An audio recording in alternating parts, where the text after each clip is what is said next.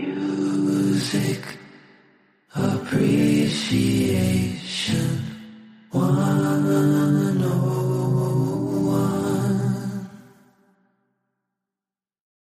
Welcome back to Music 101. This is Scoobert Dubert, and today I actually have something kind of fun to talk about. Unlike the other ones. I actually have. Anyway, a fan friend named Jackson had a request, and so I'm going to talk about how I approach writing bass parts. So this is going to kind of go into both arranging and composition for specifically the bass instrument, the electric bass, because I cannot play upright because it makes my hands bleed. The electric bass. So I actually came to play bass like fairly recently. I come from guitar, and obviously there's a lot of overlap in terms of, the strings are the same.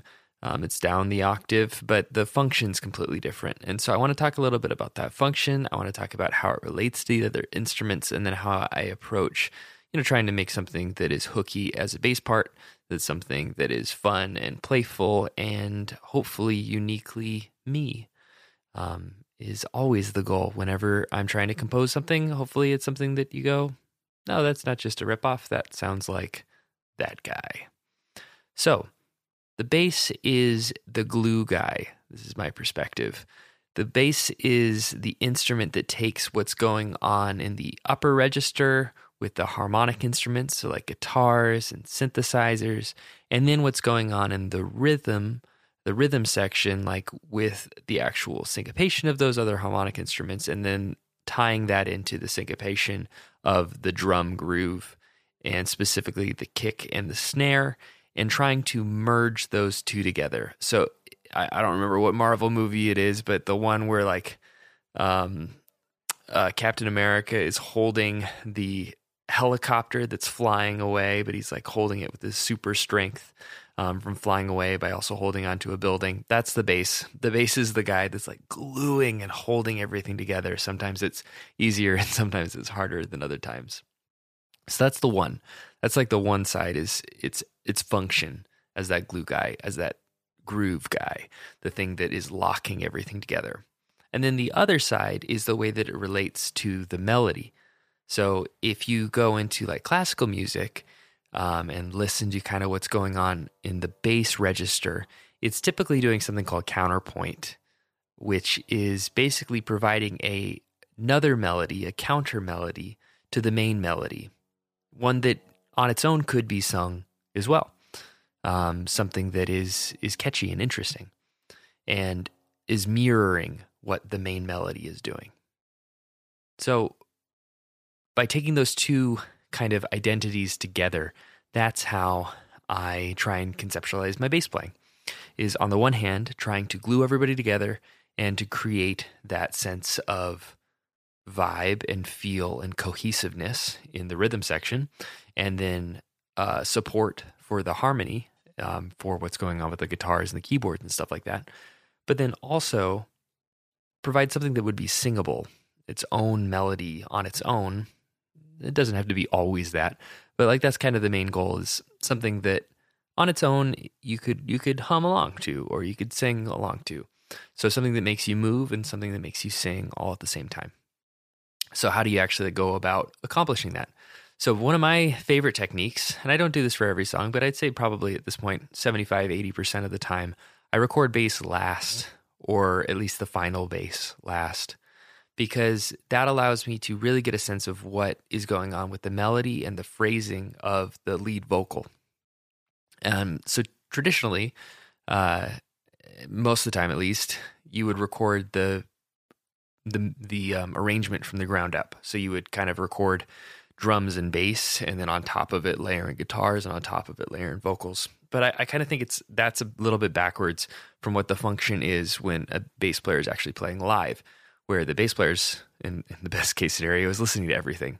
Some bass players only listen to the drummer and then expect everyone else to listen to them. I don't like that at all, especially as a guitarist. It's a very uncomfortable place to be when you're being ignored by the rhythm section because you're supposed to be part of the rhythm section. It's supposed to be reacting to you and you're supposed to be reacting to it.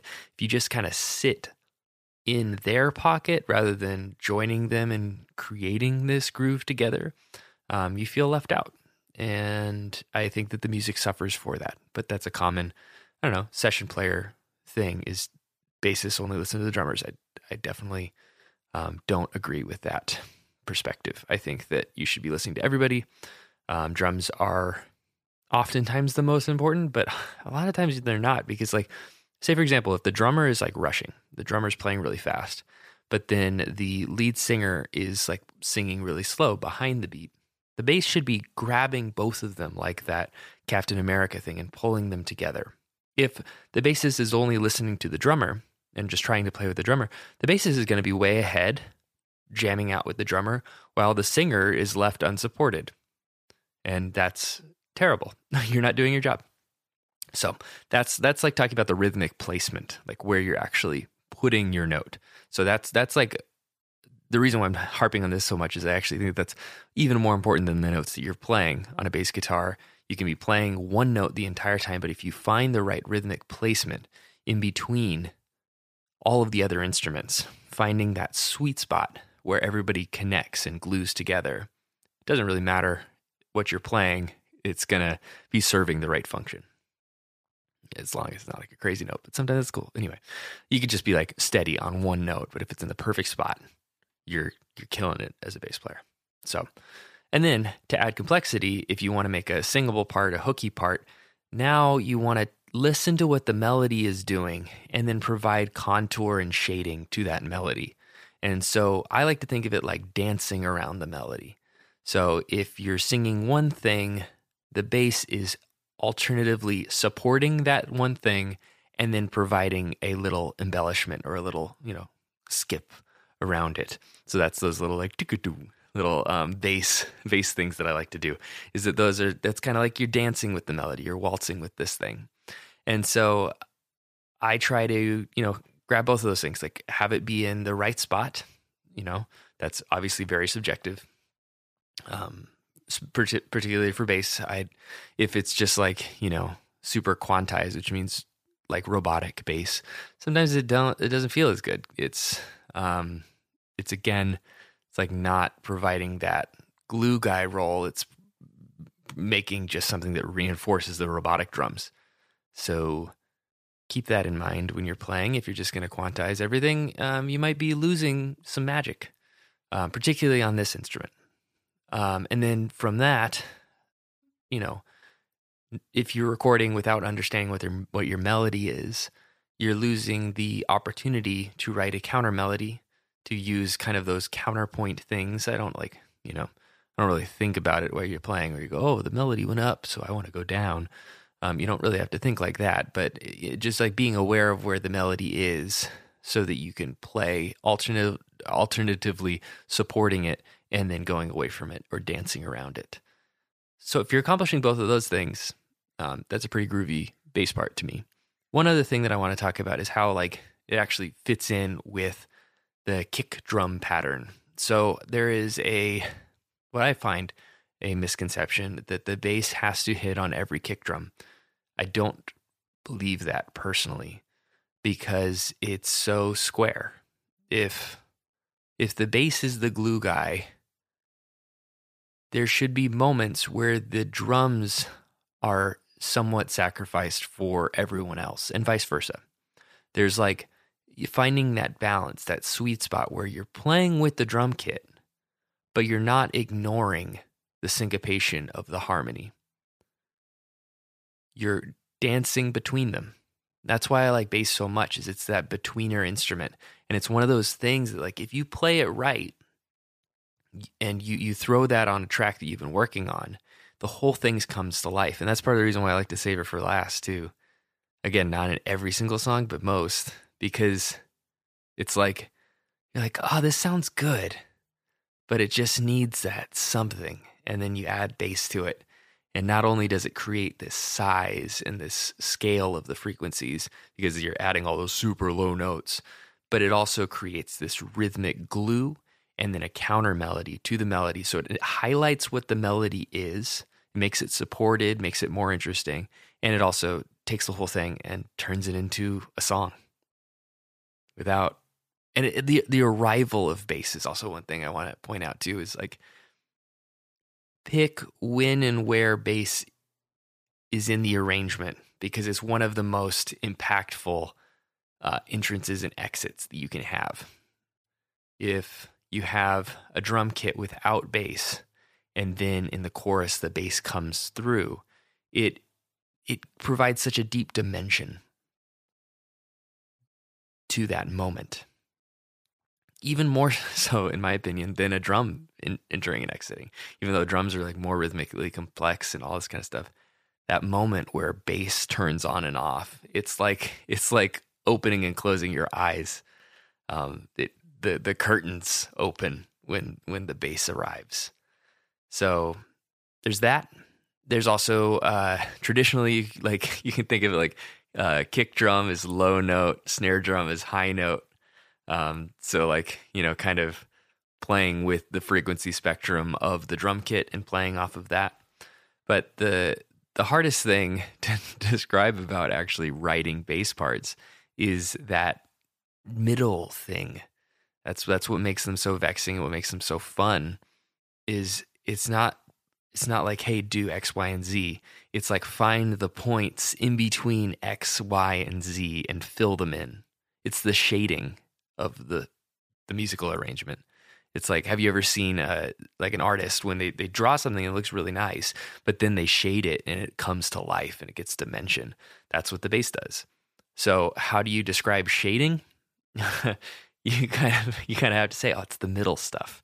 It's the stuff that like provides perspective and dimension. That's what you're doing to the melody. You're providing perspective and dimension by choosing really interesting bass notes. One more thing from like the harmonic perspective, from the chord choice.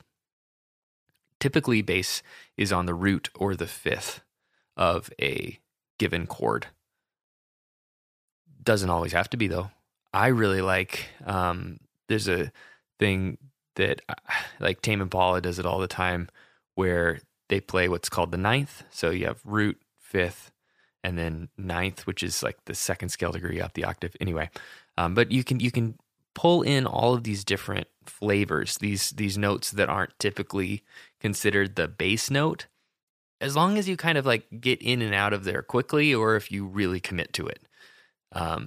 You can change the fundamental quality of all of the chords by picking a different note. There's like something really interesting with major and minor chords.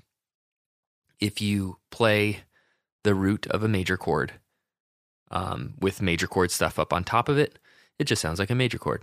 But then when you play the root of the minor chord, but don't even change the stuff that's on top, now it becomes a minor seven. So like, this is, I think Sting said this, where it's like he loved the bass guitar so much because it dictates everything about everything above it. You're the foundation of all of it. So if you change, everyone else is contextualized differently. So use that power wisely. There's a lot of power in chromatic notes, the stuff that isn't technically in the scale, but if you use them well, and use them in passing, or it can add this whole different sense of, on one hand, it can be jazzy, and on another, it can be tensiony and like, Beatles-esque, or it can be fluid and give a sense of motion that isn't present in the harmony itself. Like if you're just doing a super simple chord set, that's sometimes the best time for the bass guitar to shine, because if the chords are fundamentally simple and the rhythm is fundamentally simple, then the shading has to be more complex. Like I always kind of think of complexity and simplicity as another dance with each other, where if you have, a handful of elements that are all complex, and the bass should probably be simple. If that you have a handful of elements that are all simple, then the bass has got more room to do some crazy stuff. So I don't know if that helped at all. That's like my philosophical take on the bass guitar, bass part writing. It's the middle way, and it's super fun. And one of the hardest things about bass and part writing for bass is you just kind of got to do it a lot. I'm still really working on it. I think I got to find a bass teacher because there are some things that technique wise are still difficult for me and I want to get over it. So if there's a moral of the story here, it's don't stop learning and keep exploring and find those gaps and dance with the rest of the music. Write parts and play parts that listen to everybody and not just one element. Because in the end, you're making one big soup. And if you only focus on one ingredient in that soup, it's all going to be super out of balance. And also the rest of the band is going to be grumpy. We don't want that. All right. That's my spiel. Scoobert Dubert saying goodbye. If you want more, scoobertdubert.pizza. Got some fun stuff up there, including a 360 music video. Pretty sweet. All right, guys. See you next week.